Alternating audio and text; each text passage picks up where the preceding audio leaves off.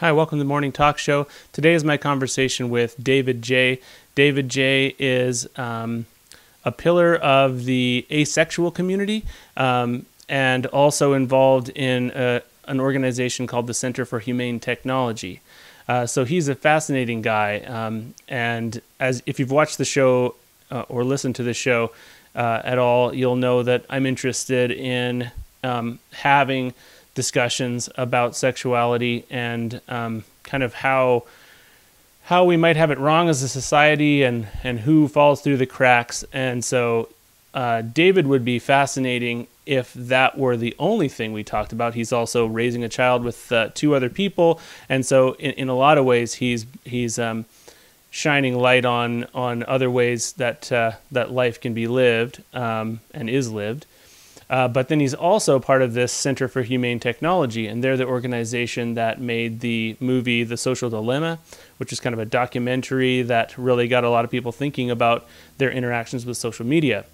So in this conversation, I think we did actually managed to weave together those two parts of his life and kind of paint a picture of what makes him tick. It was a really enjoyable conversation, and it became very clear that he is a person who does what he does out of love and care for people and really wanting people to feel the types of connections that will impact them and make them feel a part of society as a whole and just help people. So I enjoyed the conversation. I think you will too. Please, if you're on YouTube, like and subscribe, hit the bell so that you can find out about more of these kinds of conversations. And if you're on an audio podcast, please subscribe. It would help me out a lot. Thank you very much, and I hope you enjoy the conversation with David J. Like the actual lack of sleep after a year of my daughter not sleeping well, I realized that the actual lack of sleep, while it was bad, the real thing was at about like 8 o'clock at night when you started to get worried about whether she would sleep.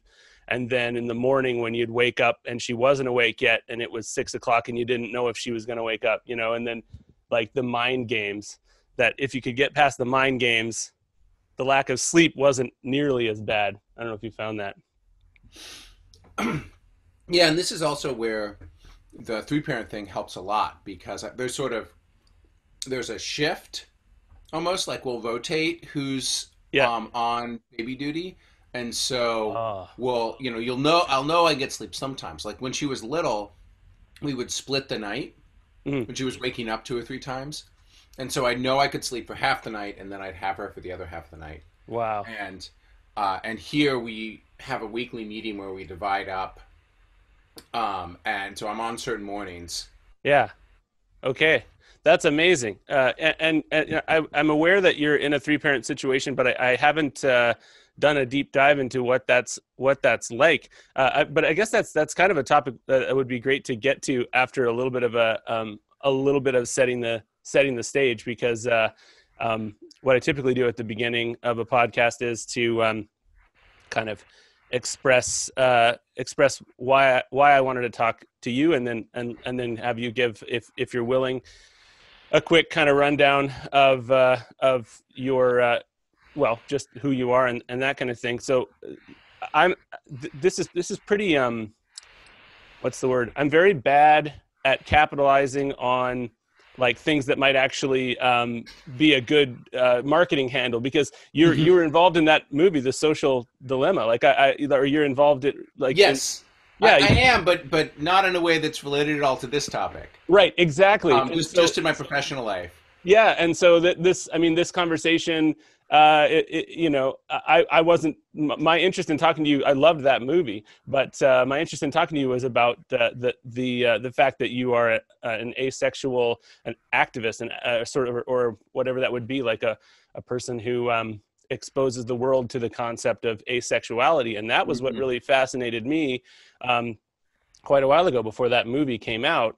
And the reason was, like, I kind of got kicked in the face once with the concept of it, because I was with a group of friends and I said, oh man, wouldn't it be, sorry, this is going to sound so ignorant to you, wouldn't it be a relief to be asexual, like just to be asexual? Because man, it just complicates, like sexuality complicates life, horniness. I'm thinking back to being in junior high and just being just ragingly horny all the time. And then even still a lesser version of that to this day as a 40-year-old man makes me feel like I'm in junior high again. But one of my friends head snapped around and she was like, no, it's awful. Like, or it can be awful. And she kind of went into it a bit, and she didn't say if she's asexual or not. I do not know, but I was like, oh crap. Yes, this is a thing, and man, would that be complicated. So I love that you're being open about it and discussing it and kind of normalizing it in the public space. So I guess with that, could you give a brief kind of bio of yourself, or describe your describe your work in asexuality briefly? Sure. Um, so I started identifying as asexual when I was maybe 13 or 14. And I had known for a long time that I wasn't experiencing what the people around me were experiencing. And I just sort of assumed, because it was in the classes in my school, it was in the culture around me, that sexuality was the thing I was going to start desiring. And all I knew at first was that I wasn't feeling this thing that everyone around me was feeling, that everyone expected me to feel. And that was really, really scary. I assumed there was something wrong with me. I assumed that I was broken. I think because we live in a society that kind of velcros together the concepts of sexuality and intimacy, I had this fear that like intimacy was a thing I didn't want or wasn't capable of. Mm. And I think I pretty quickly realized that the first wasn't true. That I had and still have a very strong drive for intimacy and a strong drive to connect with people. When you were describing sort of the frustration of like dealing with horniness, like the way I experience a desire for intimacy in my life, and sometimes a desire for physical touch, even if it's not sex, like so it is maybe not too dissimilar from that. Mm. Where I'll wake, even having a fantastic family, wake up, be like, oh man, I really wish I had like this kind of relationship um, Yeah. around, and uh, and so I spent a lot of time really struggling with the sense that there was something wrong with me and that I was broken, and it was only because I was fortunate enough to go to a high school in St. Louis, Missouri, that was really open and accepting about queerness, Mm. that the notion that I was different, that my sexuality was different, was framed as something that didn't have to be a problem. Mm. And I began to think of it as a sexual orientation, Mm. as something that's like being straight or gay or anything else. That's not necessarily a problem. It just means that I'm approaching the my journey of intimacy is different. My journey of relationships is Yeah. different, but it's not that it doesn't exist. Yeah. And so when I was 18, my first year of undergrad, I created a website for people like me who identify as asexual. Really, because I never talked to anyone else like me. I just wanted to find other people. And what I Wow. found was um, people at first in sort of a slow trickle, and then more and more people started showing up. That I'd gone through this entire journey of struggling with the idea that I was broken, and becoming and coming to accept myself, and kind of creating this word asexual out of thin air to describe my experience. Turns out thousands and thousands of other people have been going through a parallel experience in Wow. isolation. And I put my website up right as Google was coming into widespread usage, and so when you type the word asexual into Google, pretty soon my website was the top result. Okay. And that meant that the Asexual Visibility and Education Network, AVEN, or asexuality.org, became kind of the central gathering point for the community, Mm. and the first point where people came together. And as they came together, there, I had a very narrow, definite, my own version of asexual experience. Mm. And I started realizing that there were all of these other different ways to experience asexuality. Mm. I would now identify as asexual and aromantic, meaning I have a strong drive for intimacy and connection, but I don't really get crushes on people. I don't really have a desire to date people and form intense romantic bonds. Mm. Other asexual people really, really do. So there Mm. began to be this discussion of pan-romantic asexual people, homo-romantic asexual people, bi and hetero-romantic asexual people, and Oh. aromantic asexual people. Okay. There were some people who would show up and say, you know what, I identify with this community, but I still have some desire for sexuality. And so Okay. they started describing themselves as gray, like in the gray area, Okay. Yeah. gray asexual. Some people showed up and said, I identify as asexual, but I found that sometimes only when I've been in a relationship for a really long time, I start desiring sexuality. So they just started describing Oh, themselves as demisexual, where they said, I can't go on a first date and know if I'm okay. sexually attracted to someone. It doesn't work Yeah. that way for me. Yeah. But sometimes, not always, it's a thing that I want to incorporate when a relationship gets further on. Yeah. Wow. So there became this entire kind of diversity of experience Yeah. within the community. And we started using the word ace rather than asexual to describe all the people under that umbrella. Okay. Yeah. That's cool. That's punchy. I like it. So I think this is what one of the things that's really interesting about this is there's this there's a lot of thought about language and how language can be freeing and can be also constricting, right? And so you were in your like you identified as asexual and you kind of pulled that term just to describe yourself, just to have a bucket to be in kind of thing and to move from there. And then uh then there's this kind of whole rainbow within that. And so I'm just kind of interested in like, because I'm wondering if you've experienced any kind of like of people like taking these terms and almost like trying to make them into harder categories than they should be. You know what I mean? Like now that there's a new word and now that there's new language developing, is there dogmatism within that has to be kind of resisted, or is it kind of by the nature of the community like pretty open?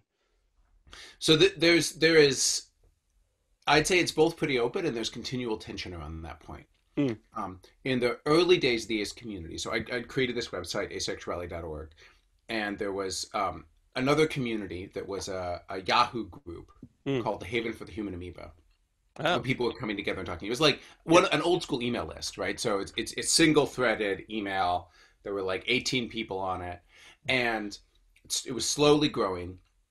And on that list, there were a bunch of people showing up, and there was sort of this sense that we weren't the only ones, that there was a broader community of asexual people out there. And so there was a lot of discussion about how to talk about that community. And one of the points of tension that came up is that there were people who really wanted a hard definition. They said, we need to be clear, we need to understand what asexuality is. They would Mm. put up these websites where there was a quiz, there was like a list of questions, and you had to answer every question Oh boy. in a particular way in order to qualify as asexual. And then if that was true, then you Oh, could email them and like, I don't know, get your badge or something. oh, But they really wanted to gatekeep. yeah, And I came from at that point I was hanging out in kind of the queer community in yeah. undergrad, and really came to believe that identity is a tool and not a label. So Mm, the point of a word like asexual is for me to understand myself and me to yeah. communicate myself to other people. And so by definition, it should be different for everyone. Mm, There shouldn't be like there could be we have a definition on the Avon website that's sort of like it's almost like a flag that a whole camp of people gather around. But the point is not for everyone to live at the flagpole. The point is right, for people to sort of find their own spot that describes right. them. Yeah, And if the word makes sense, if the word asexual makes sense, great, use it. If it doesn't make sense, like tweak it, make up a new word, yeah, which is how we got gray A and demisexual. If right, it makes sense and then it stops making sense, then stop using it. Like the right, whole point is to be true to yourself, not to be true to a definition. right. Um, and I think that's been a central value of our community for a long time, Yeah. and I think a really critical one. Yeah, I think that's great. And I think it also points to the idea. I mean, this is my personal feeling, but I feel like words, when they really describe someone, a word can, or like when they help someone to start describing themselves or just a concept that has been kind of crying out in their mind, it's like a spiritual thing where the word is just like an object that's there and there's a light shining from behind it. And that's what you're really seeking. You're seeking you're seeking yourself, and the word just gives you this point where all of a sudden, boom, now you're branching out into yourself, and you might even leave the word behind, but it was a tool. So Mhm. that's really interesting. And I can't imagine how alienating it would be to be that person who filled out the quiz and didn't get the Right. designation, right? Like, oh, that would just be so bad. I could just sitting alone in their room, like this picture, this whole cinematic picture plays out in my mind, sitting alone in their dark room, thinking they're about to find their community. And it says, we're sorry, you're not an asexual. Please find a different website. And just like, oh, Well, exactly. oh, And I've spent a lot of time thinking about what's that experience of finding identity? What's the power of finding identity? Finding that word, finding people like you. And like you never have clarity in that moment. When you show up because there's an experience that you're trying to articulate and you're not certain if it's a problem and you're not certain if it's good and you're not certain like you have these moments of you sort of have these moments of like, aha, that might be me. But very rarely do people have certainty around it. right. And so being able to create a space where people can come and say, look, I don't have certainty. I just want to be able to tell my story to someone who might understand it and then have them reflect that story back. Yeah. That is so important and so critical. And I think, unfortunately, increasingly rare on the internet that there are places where people can be that vulnerable. Yeah.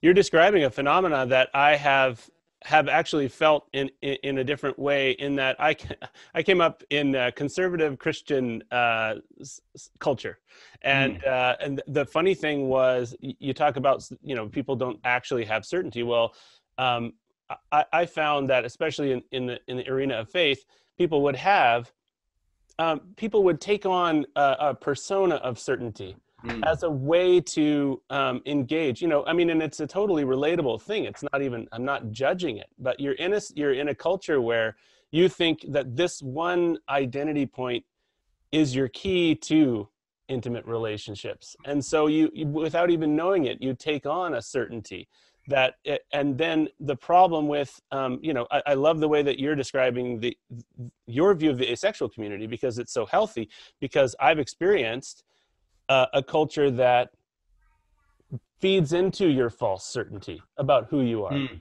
And nobody ever would ever want to say, people are very, very motivated not to say, hey, no judgment, but I'm not sure if you actually believe this or that, like, let's talk about that. And I wonder if you've Hmm. experienced that, where you've had to kind of take someone aside and be like, like, just be who you are. You've taken on this mantle of asexual and it's not quite fitting you right. Or has that been something you've experienced?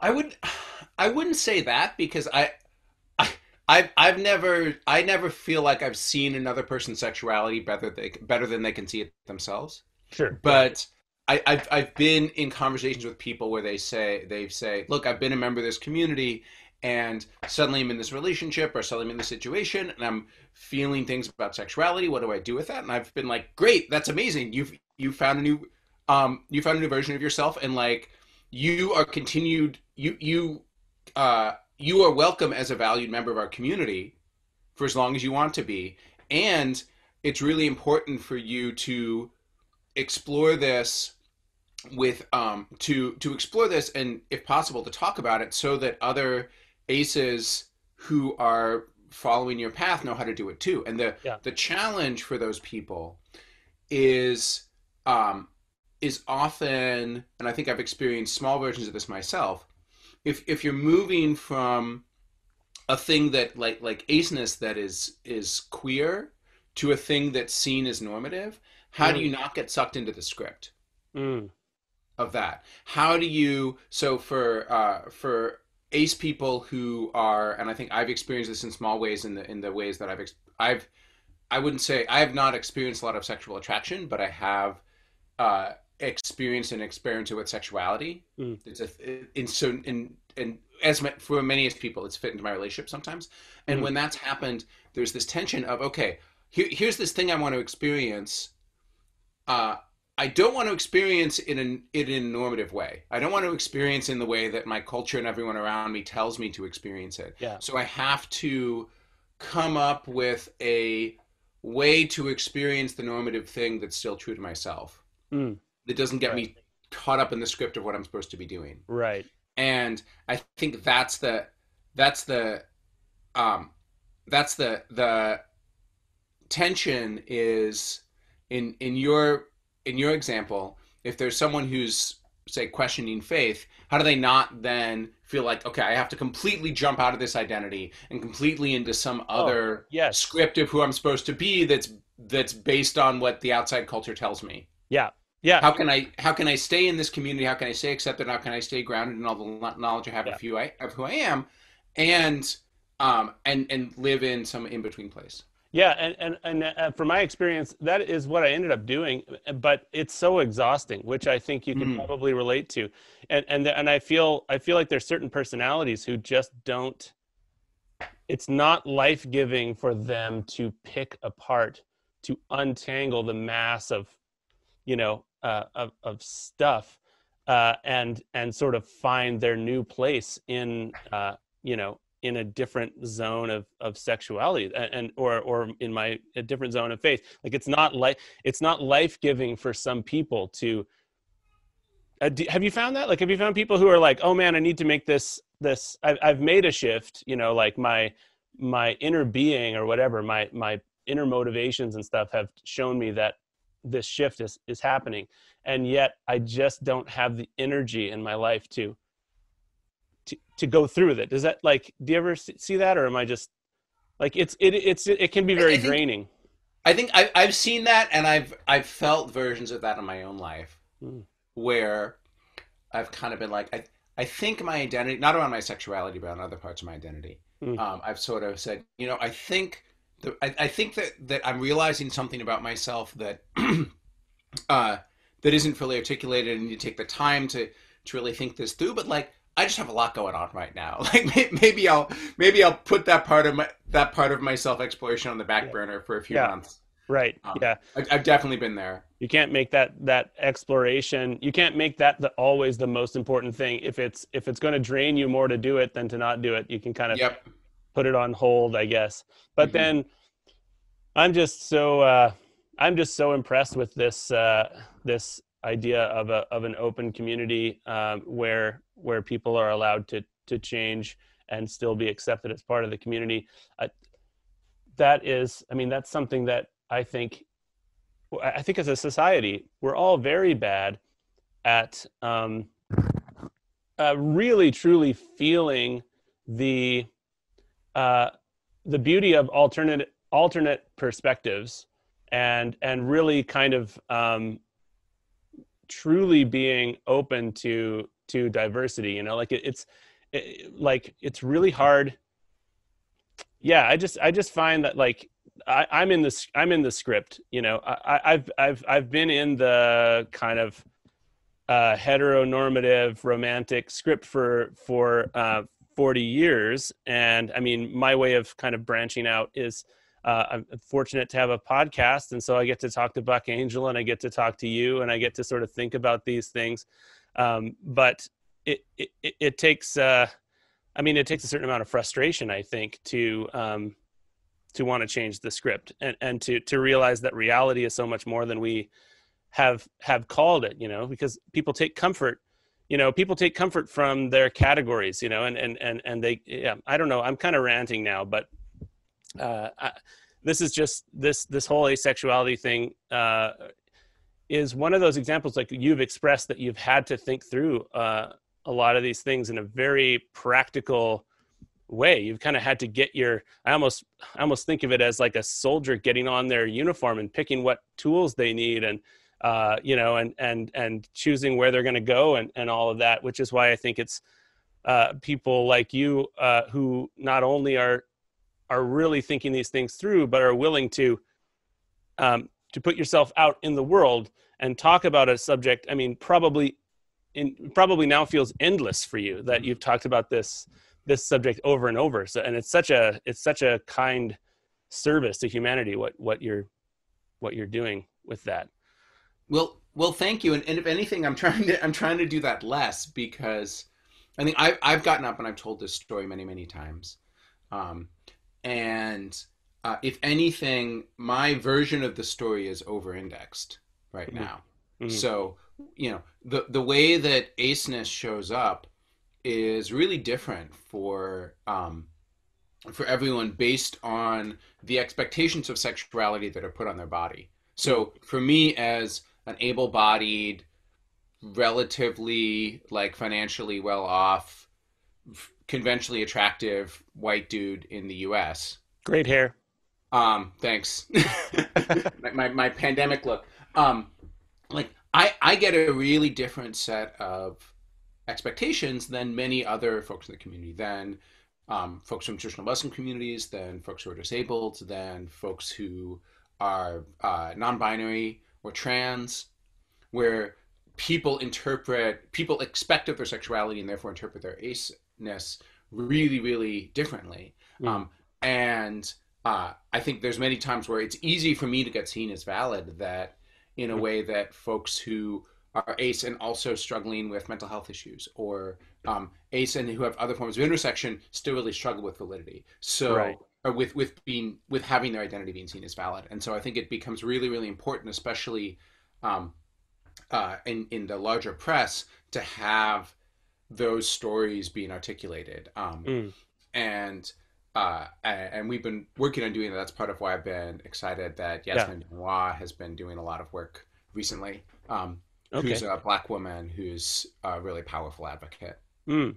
in our community. Awesome. Well, yeah, and I would like to I would like to help with that as well. And I mean I don't want to be hypocritical, because I came to you because you were, you were one of the first things that came up when I was trying to research asexuality, and you were well spoken, and I was like, oh man, this guy will have great insights for me. But yeah, I see what you mean. Yeah, we've really got to. I hope I can somehow help out with that. Anybody listening to this should go. What's the website that they can go to get more? A good website to go to is asexuality.org. That's the Yeah, one that I founded, and that's yeah, still really yeah. I've active. been there. Mm-hmm. Okay, and that's the one. And are there other ones as well, or are there Facebook groups? Are there things that people can do? So there are Facebook and meetup groups. I would check out, if you're looking for resources, the organization Asexual Outreach. Hmm. Um, uh, there are local groups in many major cities around the world. We have a really active group that's in India. If any Hmm. listeners are coming from there, that you can find um, that you can find on Facebook, uh, and I think a lot of there's at this point quite a large world.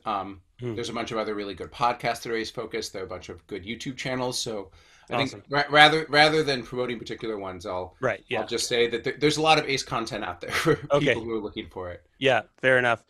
And like, I guess I'm not so much interested in for my podcast to getting into like the necessarily the nitty gritty, or like making you rehash everything you've said in the past. But I just feel like there is kind of there's two kind of levels to something like this. There's the superficial level that people probably get, not superficial is not the right word, but there's the initial level that people get stuck in the nuts and bolts of how life is lived for an asexual. Like, what do you do in this situation? What do you do in that situation?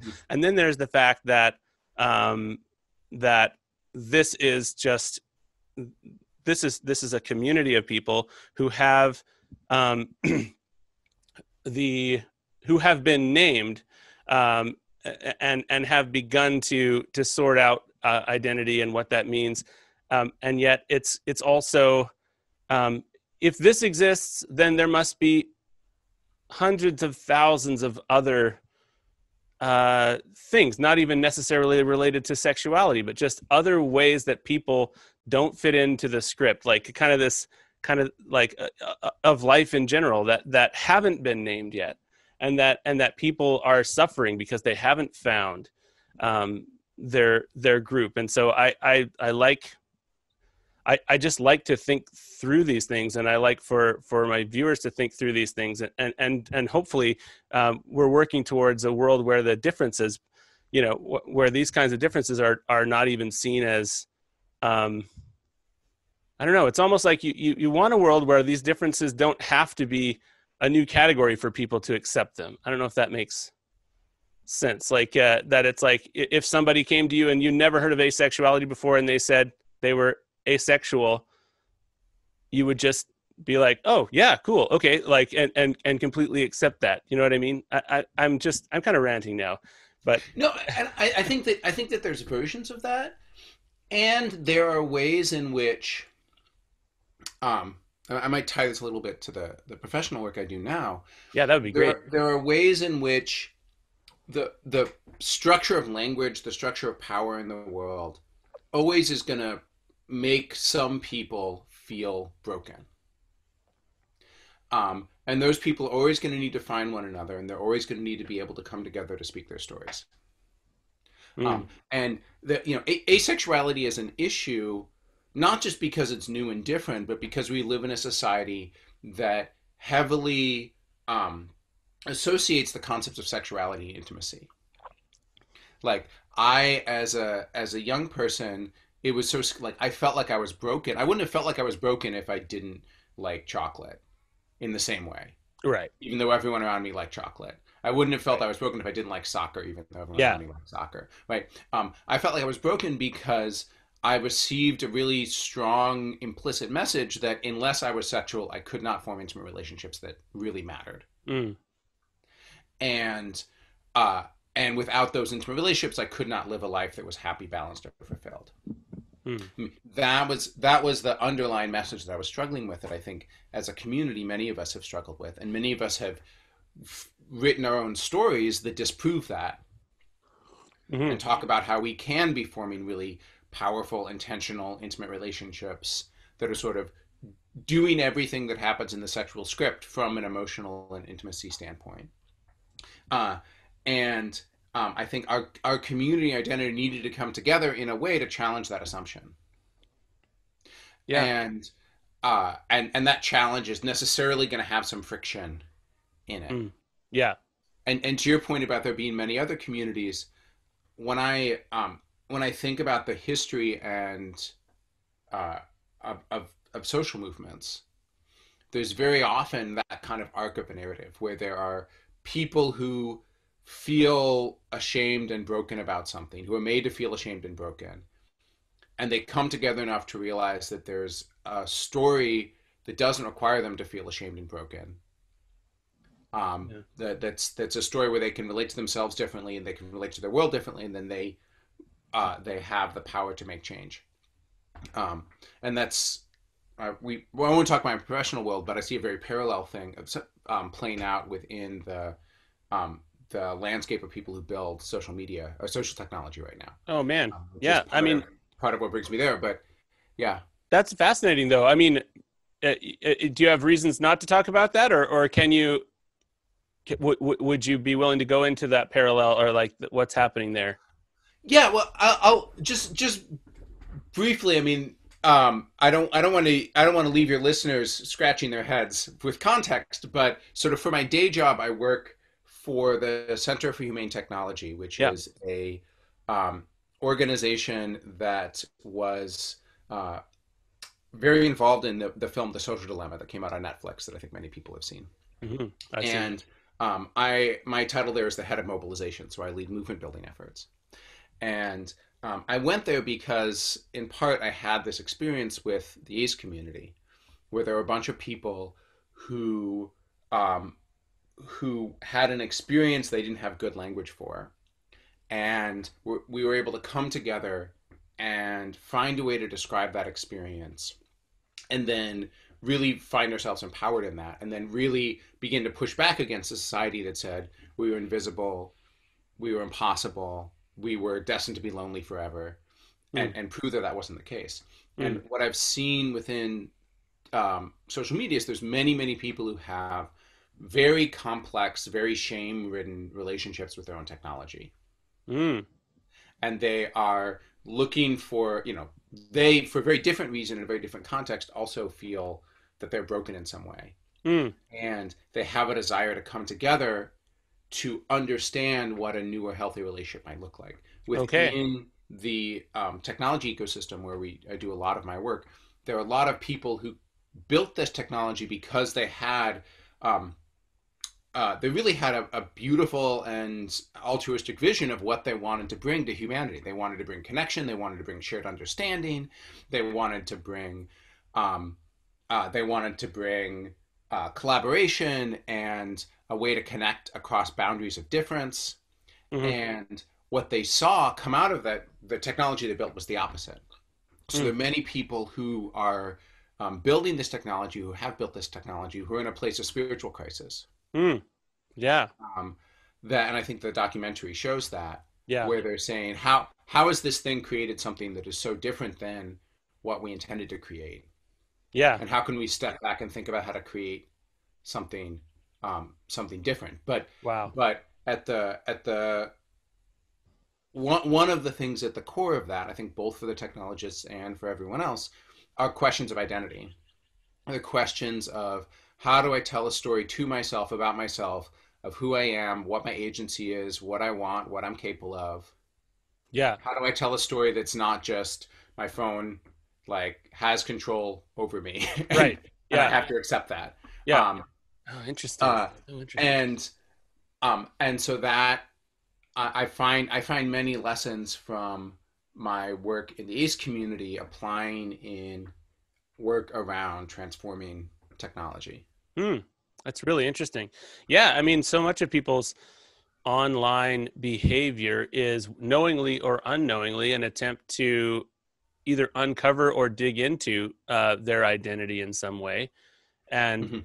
algorithms can really find a bucket for you to be in. And sometimes that can be a good thing, and sometimes that can be a bad thing. But the addiction, yeah, it really has.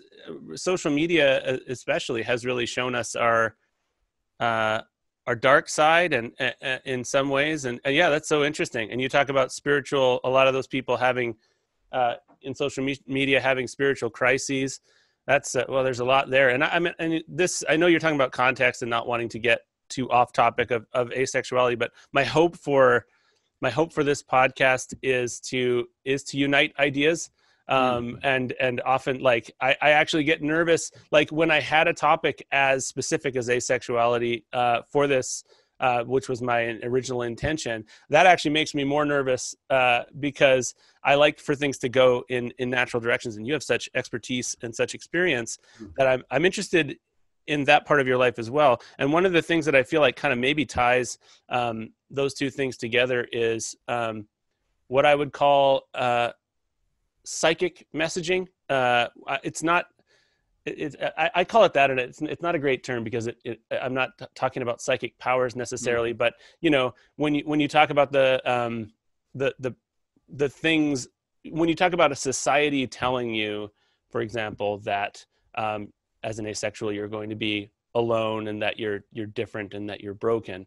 Um, a lot of, I mean, you can correct me and you can nuance this because you've experienced it, but I'm kind of assuming a lot of that wasn't necessarily overt. You know what I mean?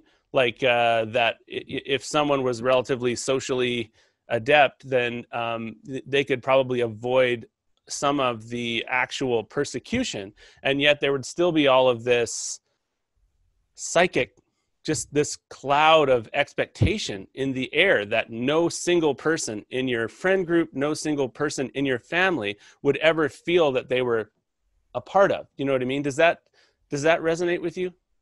Yeah, definitely. That I think that and I've had conversations with, when our community began in 2001, 2002, we started having people in their 60s and their 70s and their 80s showing up. And we've always skewed young because I think discussions about identity and sexuality are younger people are more active in them. But we had people show up who would say, "Oh yeah, I've been this way my entire life, and I never really had a word for it, and I never really had a community for it. But this has been my experience." And often it was that. Often it was, I just went along. I formed relationships. Many times I got married in the ways that everyone told me I was supposed to, or I didn't do that. I stayed single for my entire life, um, but because I didn't see any option for me to form intimacy that wasn't being single. Like, I Mm, would now say, I have a family with two aromantic partners.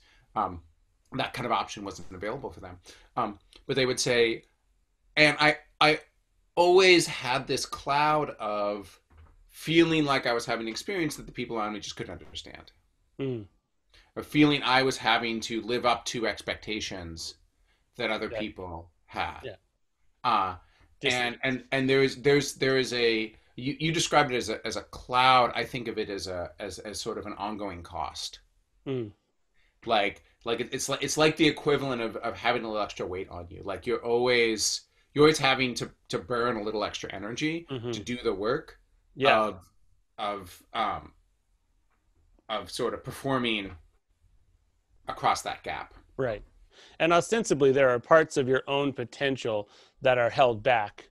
Uh, I would think. Maybe I don't know if it's yeah, I don't know if it's true of asexuals, but the biggest cognitive dissonance in my life has come from that faith situation I mentioned earlier, Mm. where there was such a great expectation and such a distinct community around me, and when there was a particular day that I had a kind of a breaking point, and began to explore uh, like fairly voraciously everything that I had, every concept that had been barred to Mm. me, and I just found that I not immediately, but that potentials in myself began to arise when I began to go down that path.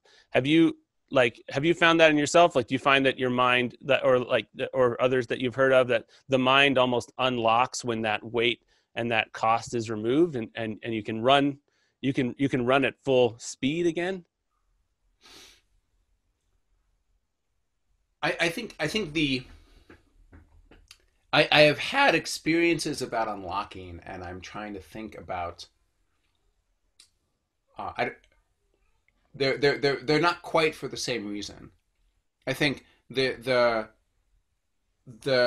when I felt blocked, especially in my um in kind of my adult life, once I was really able to become okay with myself and my identity, um, it it hasn't been by like shame or the need to uphold a false narrative. It's Mm, been because I'm sort of staring at a blank page and I don't know how to fill it. mm, Like I spent a lot of time saying, okay, I'm not going to form intimacy through the traditional script of sexuality, romance, and dating. mm, So then, how the hell am I going to do it? mm. Right? Like, how do I form a relationship Yeah. that is deep and committed and serious and emotionally powerful in the way that I want if I'm not going through these 10 steps Mm, that everyone else seems to think are the ones you need to go through? right. Okay. And I remember a, f- a few moments, often involving like I would sort of sit with a question and grapple with it for months and months and months, and then usually when I was on a dance floor, have some like epiphany about the way that relationships work, and then be able to form them differently. Mm, yeah. I remember being on a dance floor and saying, "Oh, I think I understand how to do commitment. I think the thing I need to do is, um, uh, it's this cycle. I need to. I spend time with people. I spend time with people that's powerful. Then I express how I feel about the time that I spent with them, and then after we've shared emotion about that time, then we can make commitments about spending more time. Mm, yeah. And then we spend more time, we express more emotion, and that as I form a relationship, I get better and better at those three things. Like I start out just being able to barely express emotion, but then I can sort of baby step that forward and express more and more emotion. I start out just making commitments about, the next time we hang out, but I can baby step that forward and make deeper and deeper commitments. Wow.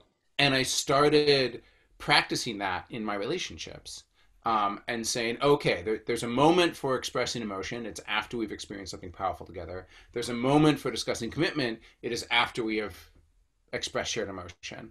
Mm, And my relationship started really behaving differently from that point on, mm, where before they had felt like friendships in that they, um, you know, pe- I would have really powerful experiences with people, but there wasn't a structure of commitment around it. If they started dating someone, they would just kind of disappear for a while, and that was yeah. considered Yeah. okay. Um, and all of a sudden, I had relationships where we really talked about the relationship as a relationship. Mm. And we talked about it with the seriousness that people were talking about the Yeah. romantic relationships with, even if we weren't following a, um, even if we weren't following a traditional script. Mm. And that ability to kind of bring intentionality into my relationships was really, really transformative. Well, Uh, oh, sorry. Go ahead.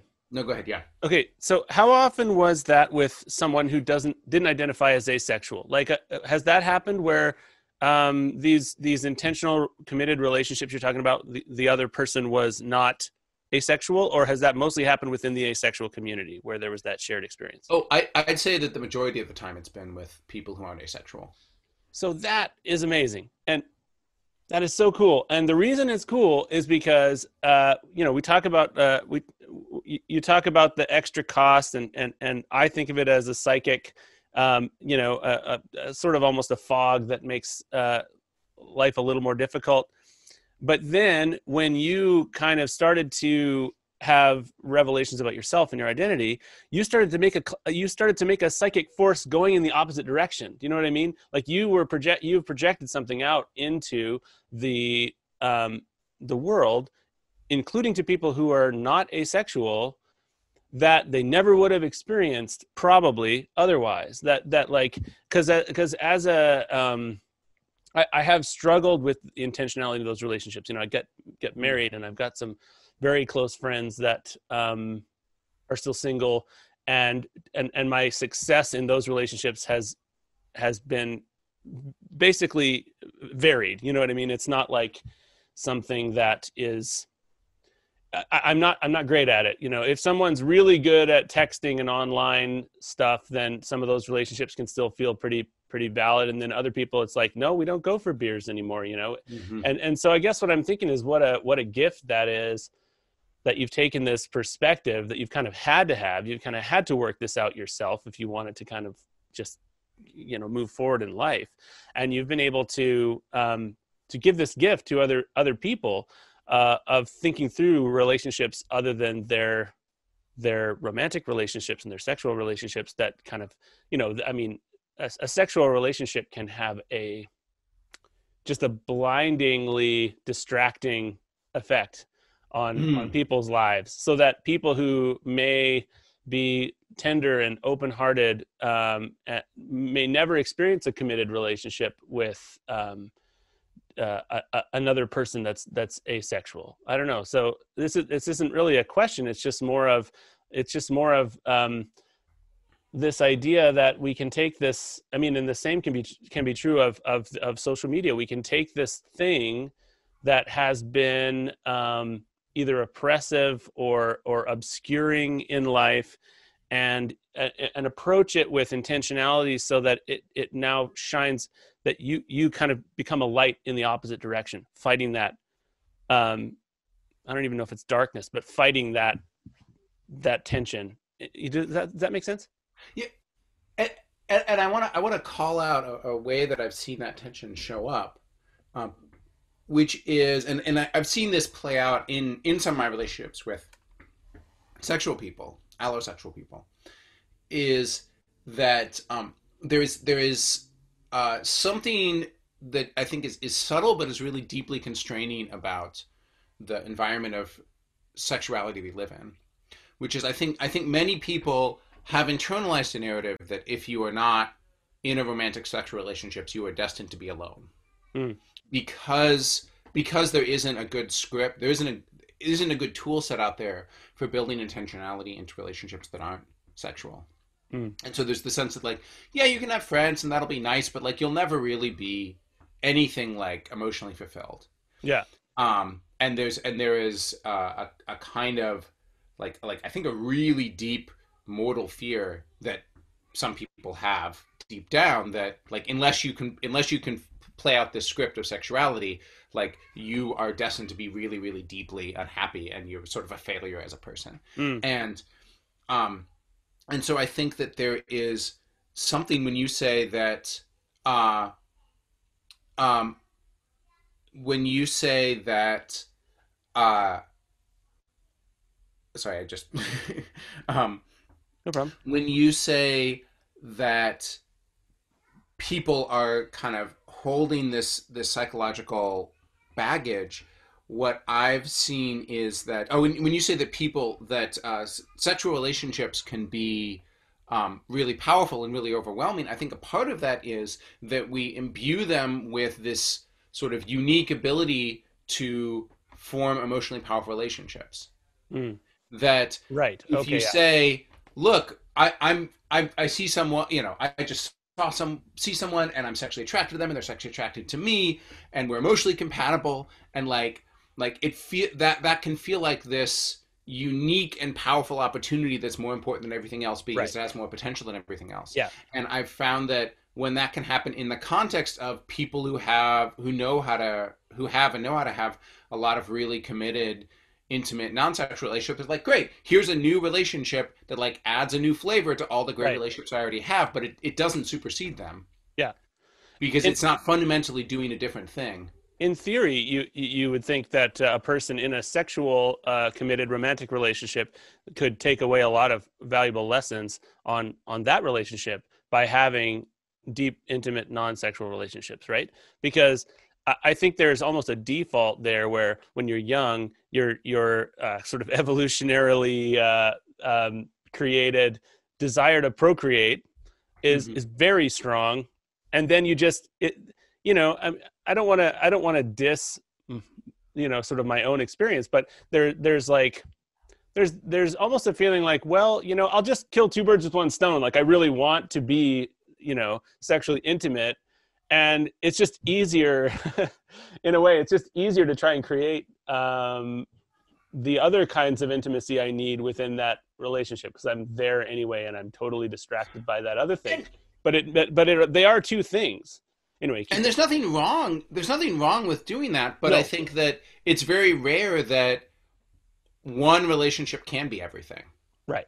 Like there, I think everyone needs to know how to form other relationships that complement Yeah, their primary relationship or relationships yeah, so that you can have this type so that as you grow and change you've got new relationships to grow and change in right. um that can be supported by your primary relationship, but that may not be the place for that growth, right? So and this shows up a lot also when in the work that I've been doing recently on parenting and family, Mm, where um there is, I've been through, I think, as I've described, this process of as I learned how to form these committed, non-romantic, non-sexual relationships. A really powerful culmination of that is that I've was invited about 5 years ago to help two aromantic partners of mine raise a child, and mm, then now the three of us raise her as equal co-parents. yeah, And um, and there's lots to say about that experience, but yeah. it's also led me to help a lot of other families that are trying to figure out how to integrate some form of intentional co-parenting Hmm. into what they're doing. And there's really this huge chasm in our society between the person who's your romantic and sexual partner, who is the only person you parent with, and everyone else who like Yeah, maybe says that they want to help out and like maybe brings you food when the baby's born. right. Um, but it's we have very very relative to I think other societies throughout human history, we have very very little room for commitments in the middle, Right. where someone says, I'm a committed, I love you, I've got a committed relationship with you, and I'm going to show up once every other week or once a month in a committed way Mm, to be a part of this child's life. right. And I think that our ability to form those sorts of relationships that are not full parenting, like not fully committed co-parenting in the way I'm doing necessarily, Right. but that are intentionally showing up in a child's life in a way that's really Right. taken seriously. Yeah. That's a thing that I really want to help people build the capacity to do. Oh man, that's amazing too. And I know there are people in my life, who really value our family and our children, and I mean, that's a fascinating thing. I also wonder if there's not a certain amount of like when everything's based around sort of a sexual relationship, a core sexual relationship, and then also the sort of traditional concept of family. I wonder how much of an unhealthy sense of ownership is involved in all of that as well, right? Because the immediate thing that comes up in my mind when I hear that you were asked to about raising a child with another couple, an asexual or a romantic couple. I can't remember how you said it. Well, they are a romantic and sexual married couple. I am in an aromantic relationship with them. Oh, okay. Fair enough. Sorry, I misunderstood that. That my immediate thing is, oh, but you wouldn't have any. This is terrible, but you wouldn't have any ownership over the child. You know what I mean? Like, there's almost this biologically predicated sense of ownership that I think is just a default. That honestly, I can immediately see it as having unhealthy expressions. You know what I mean? Like, so sometimes you might have a grandma who is partially raising the child, and that's just assumed, and there is almost a sense of like, well, the child is partially hers anyway because of this kind of biological ownership. Does that make sense? Like, is there an unhealthy ownership that you have to kind of work against when you're consulting with people on these non-traditional family units? There is when people think there is. Right. I don't think that the parenting is about showing up, and kids form relationships with the people who show up, not the people who have their DNA. Right. That's true. And like that's played out in the context of queer people creating families for a long time. And so to Tavi, my daughter, I'm Dada, Zeke, my co-parent is Daddy, and Avery is Mommy. And there is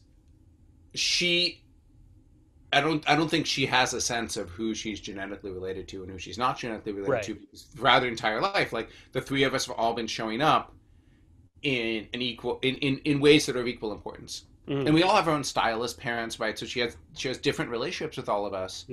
But there isn't a sense to her that anyone is more of a parent than anyone else. Yeah, that's awesome. And yeah, and so because it's not a thing for her, like, I don't feel a different relationship with her or a different level of relationship with her for that reason. And that was a thing that I kind of reflected on when entering this process, and was like, no, I think that genetics is really important to some people. I don't think it's that important to me. Right.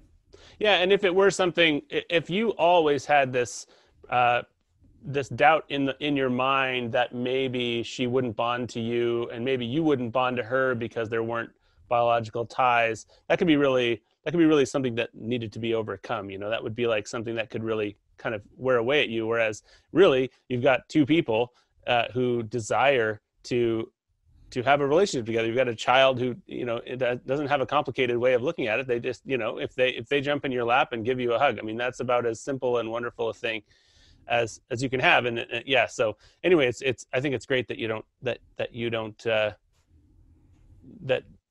haven't been constricted by that biological imperative that seems to be true. And I think it just, like, it kind of shows, like, we're in this era that I'm constantly trying to analyze, constantly trying to understand, because I think we're in some kind of an axial age where we kind of need to redefine in a way, or come up with a new way to be human, or a new, like, I don't know, just a new overarching assumption about what human beings are.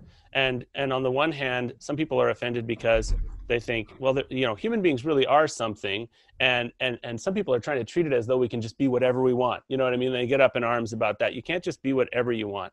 But at the same time, things like your story, your life, and your example really show that just a shift, just a sidestep of perspective, can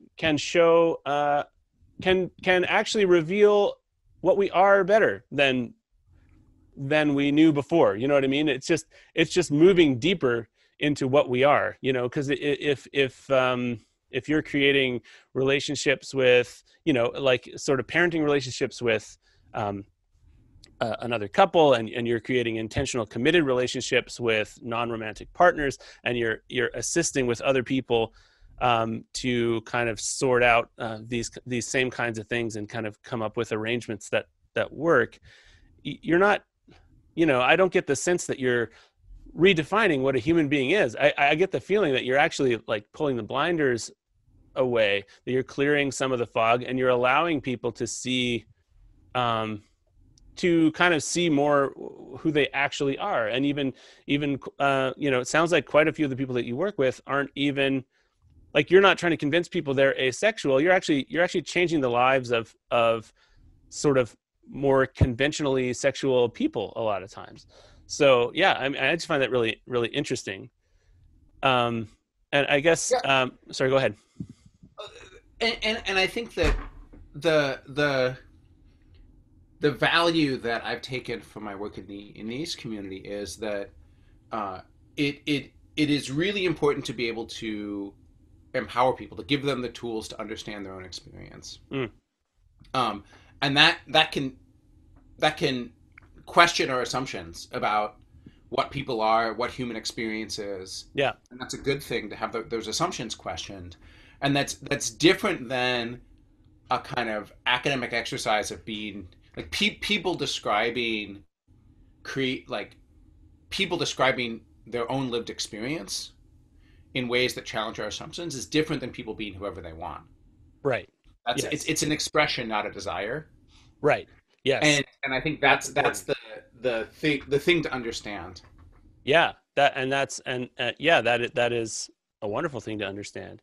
And so I guess, earlier we were talking about the social media and stuff, and some of the tie-ins between like your experience with one and your experience with the other, and you're the chief of mobilization, you're the head of mobilization, because you have this experience with, kind of mobilizing this other group. It kind of gave you some of the cognitive tools.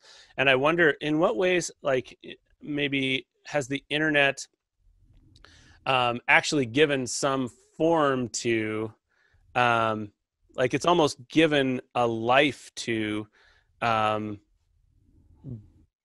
both the light and the dark, in terms of like the narratives, somehow the narratives that, maybe would keep someone from finding their identity are kind of swarming around like locusts on the internet. And then also um, the narratives that liberate people are also swarming around on the internet. Is that something that you've noticed, that they actually have taken on a life? The internet has actually given these things, a more literal life than they had before. Like, in the past, it was just like human being to human being, comments that were made that came off as like, oh, okay, as an asexual person, I'm less than. Whereas now there's actually algorithms aiding that and almost making it into a superpower. Is that something that resonates with you? Is it too vague? Let me let me try to tell two stories.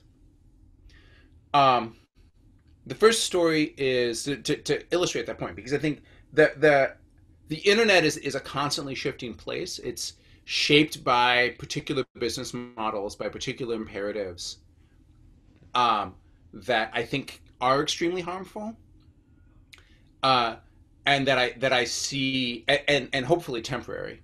But like let's compare the experience of someone coming to uh, not necessarily coming to ace identity, because I think the people who are exploiting ace identity now are, they have this world of content out there they can find of people like them, and it's really validated and it's great, right? I didn't have any of that growing up, but like let's imagine my experience, or the experience of someone early on in Avon in 2002 versus now. Let's imagine there's a community of people and they have some identity they're struggling to explore. They've independently come up with a way to describe this identity, but they're all alone and they're all sort of reaching out, right? What happened in 2002 is they type it into Google, they wind up in this tiny little form that's contained, where the fact that, the other people in your life can't see it, there's not a huge surveillance apparatus tracking everywhere you go on the internet and correlating it. You just show up there, your friends and family, aren't immediately aware, and the fact that you showed up means that you were deserving of attention.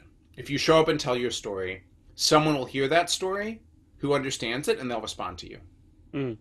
Yeah. And kind of everyone gets, if you say more, you get, but like everyone gets pretty similar levels of attention and validation in that community. Mm-hmm. Compare that to what happens in something like if you're posting on YouTube, or you're in any feed that is like endlessly scrolling feed that's optimized for engagement. Yeah. Now you show up and you sort of, in your feed, there's a bunch of things that are scrolling by you. Mm. And if you see something that maybe pings you, that lets you understand your identity a little bit more, the interface isn't set up for you to stop and think deeply about that thing. It's set up for you to give it a share, and keep scrolling. Yeah. Yeah. So you're just constantly getting pinged with stuff that makes you feel a little bit something. Yeah. But there's never really a room to go deep into your reflection. Yeah. And your anger can be as much a part of that as anything else. Like something that makes you angry, it will take note of that as well. Anyway, keep going. Exactly. If I post a version of my story trying to find other people like me, it's not going to this container where those people are found. It's sort of going out, like it's competing with everything else on the internet for attention. Yeah. So if I can articulate a version of my story that's a little bit more salacious, a little bit more outrageous, a little bit more something, then that's going to trend well. If I articulate a vulnerable story and then someone else attacks me for that in a way that's outrageous and salacious, that's going to go viral. So the environment in which I'm asked to be vulnerable is one that like it rewards sort of confidence and outrageous, and it punishes vulnerability and authenticity. Yeah. Interesting. And so it's really, really hard to describe that kind of new identity. Yeah. Wow. It in some ways the internet's a much worse place now than it used to be. Yeah. And so that, I think that's something that's deeply concerning to me. Yeah. And you almost wonder if you could get the proper ethical and, sort of human centric, social media, you almost wonder if people would find it either scary or boring. You know what I mean? Like, because being vulnerable, that's something I've started to do very intentionally, because I've wanted to redeem my social media presence. The first Trump election, I started to, I was like, okay, I'm probably going to get off Facebook because this is fucked. But then I was like, okay, no, I started to kind of post whenever I would kind of get this feeling that something was maybe redemptive or encouraging, I would post it. And now there's this sort of group of people who see my post because they've engaged in it, but it's taken a really long time. But the point is that vulnerability on the internet is scary, and it does take a certain amount of nuance because you've got to phrase things just so. I'm just... I yearn for an internet that can be this redemptive force in the world, that where someone could really kind of move into something, if they do find something affirming like that, where they're like, oh my goodness, yeah, that describes me, that there would be an outlet for deeper engagement in that, and even some choice as to how this shows up in the future, and maybe I don't know how to describe exactly what I'm saying, but like, do you have a sense of how of some changes, some broad changes that could kind of redeem the internet? I can share an area that I experiment with a lot, where I think there's something really interesting, which is moving. If we take things like Twitter and the Facebook news feed and TikTok, like places where you're just sort of bombarded with engaging, exciting things, and we say, okay, this is a great place to discover things. It's not a great place to connect with other people or really be present or really like wrap our heads around any particular idea. The deep dive. Yeah, like the point of discovering something should be to dive deeply into it, not to just keep discovering new things.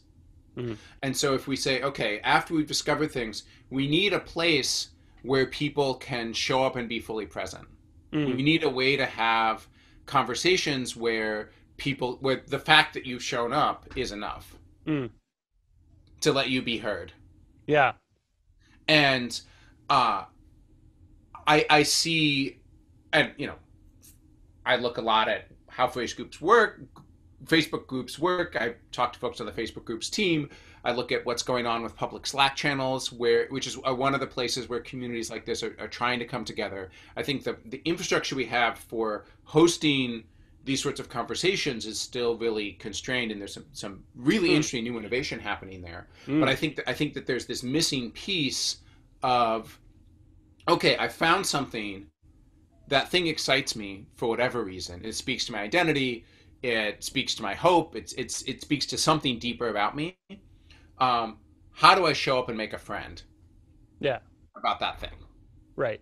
And uh, I think that's not a question the internet has answered well. But I think if the internet could answer that, yeah, then it could be truly transformative. Yeah. How do you overcome the artificiality of the sort of the anonymity? Because message boards can be really toxic places, and they should be great, and probably for some people they work really well. But whenever I've needed to go to message boards like related to my interests, I think the type of interaction you get is so much different than if you were face to face with that same person. Like they're that level of removal that the internet creates. I mean, it makes people, it gives people a false sense of power, but it also just is completely prohibitive to other people, and not good for those people who it gives a false sense of power to, right? For those people who now feel that, I went on, after this or that event happened, and sorry, now I don't want to get political.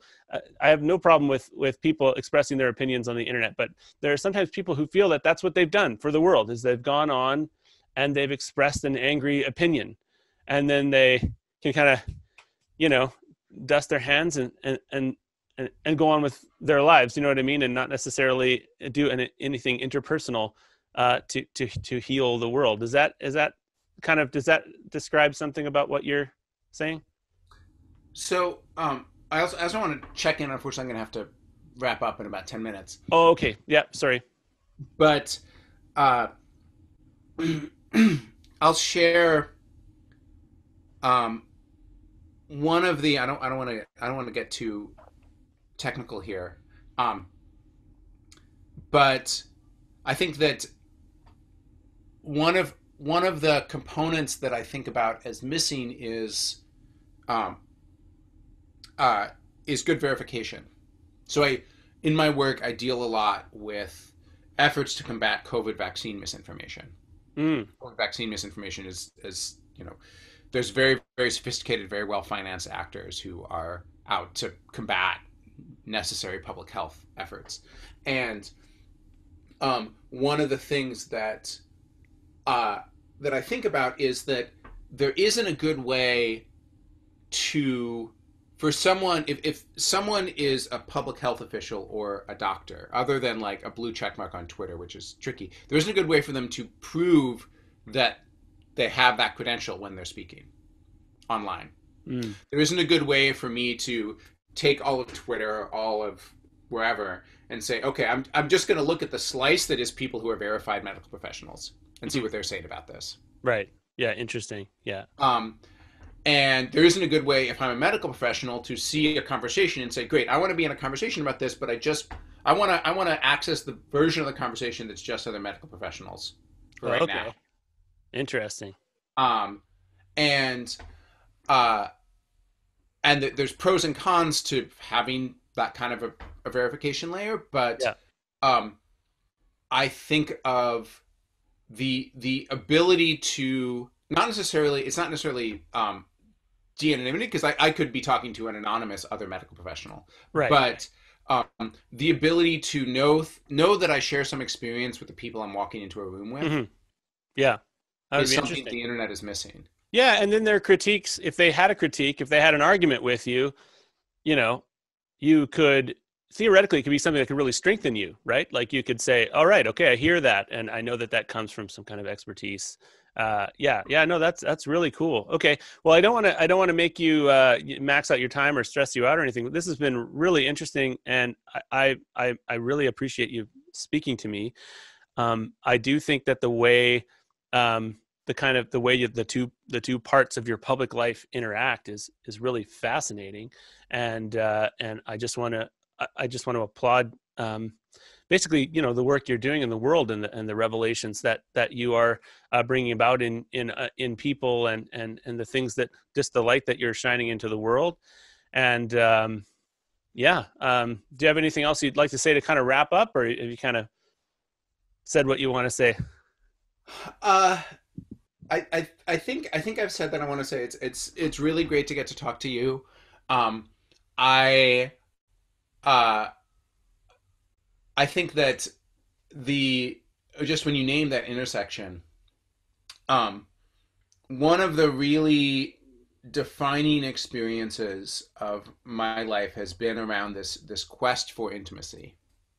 This quest to understand what does it mean when we connect, and how do we Mm, create better environments that enable people to connect. Like how do I foster connection in my own personal life? How do I foster connection in the movements that I've built? mm, How do we build an internet that allows people to foster deeper connections than the ones we've had? And that question of relationality mm, has, I think, been a really powerful compass for me that comes out of my ACE experience, mhm. has gone a lot further. Yeah. Um, and I think I just I don't know if if I had to weave weave the very disparate things I'm working on together, it would be around that question of how do we build intimacy? Yeah. Wow. How do we build intimacy in ways that are not constrained by the assumptions of the past? Yeah. That's a beautiful thing, and it's a value I share.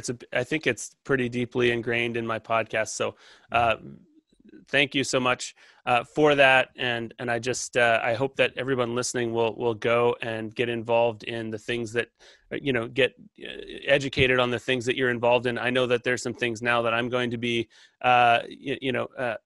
checking out more deeply, and so yeah, thanks for a thought provoking, fascinating conversation. And to put in a last plug then, for folks who are interested in the sort of social media side of this conversation, check out humanetech.com. Yes. Yeah. Check out The Social Dilemma if you haven't. Check out the movie, which is, I think, unfortunately been much less advertised, Coded Bias, which is about Oh. algorithmic bias and the way that racism shows up in. Oh. It's also very, very good. And Okay. then every Friday, if you go to humanetech.com, I host conversations about different elements of tech reform where people get into small groups and really can form relationships around their shared experience of this. Wow. And I invite people to come to those. Thank you very much. That's awesome. That's all great. So, I guess with that, I will say, so great to meet you, and have a great rest of your day. You too. Take care. Thanks.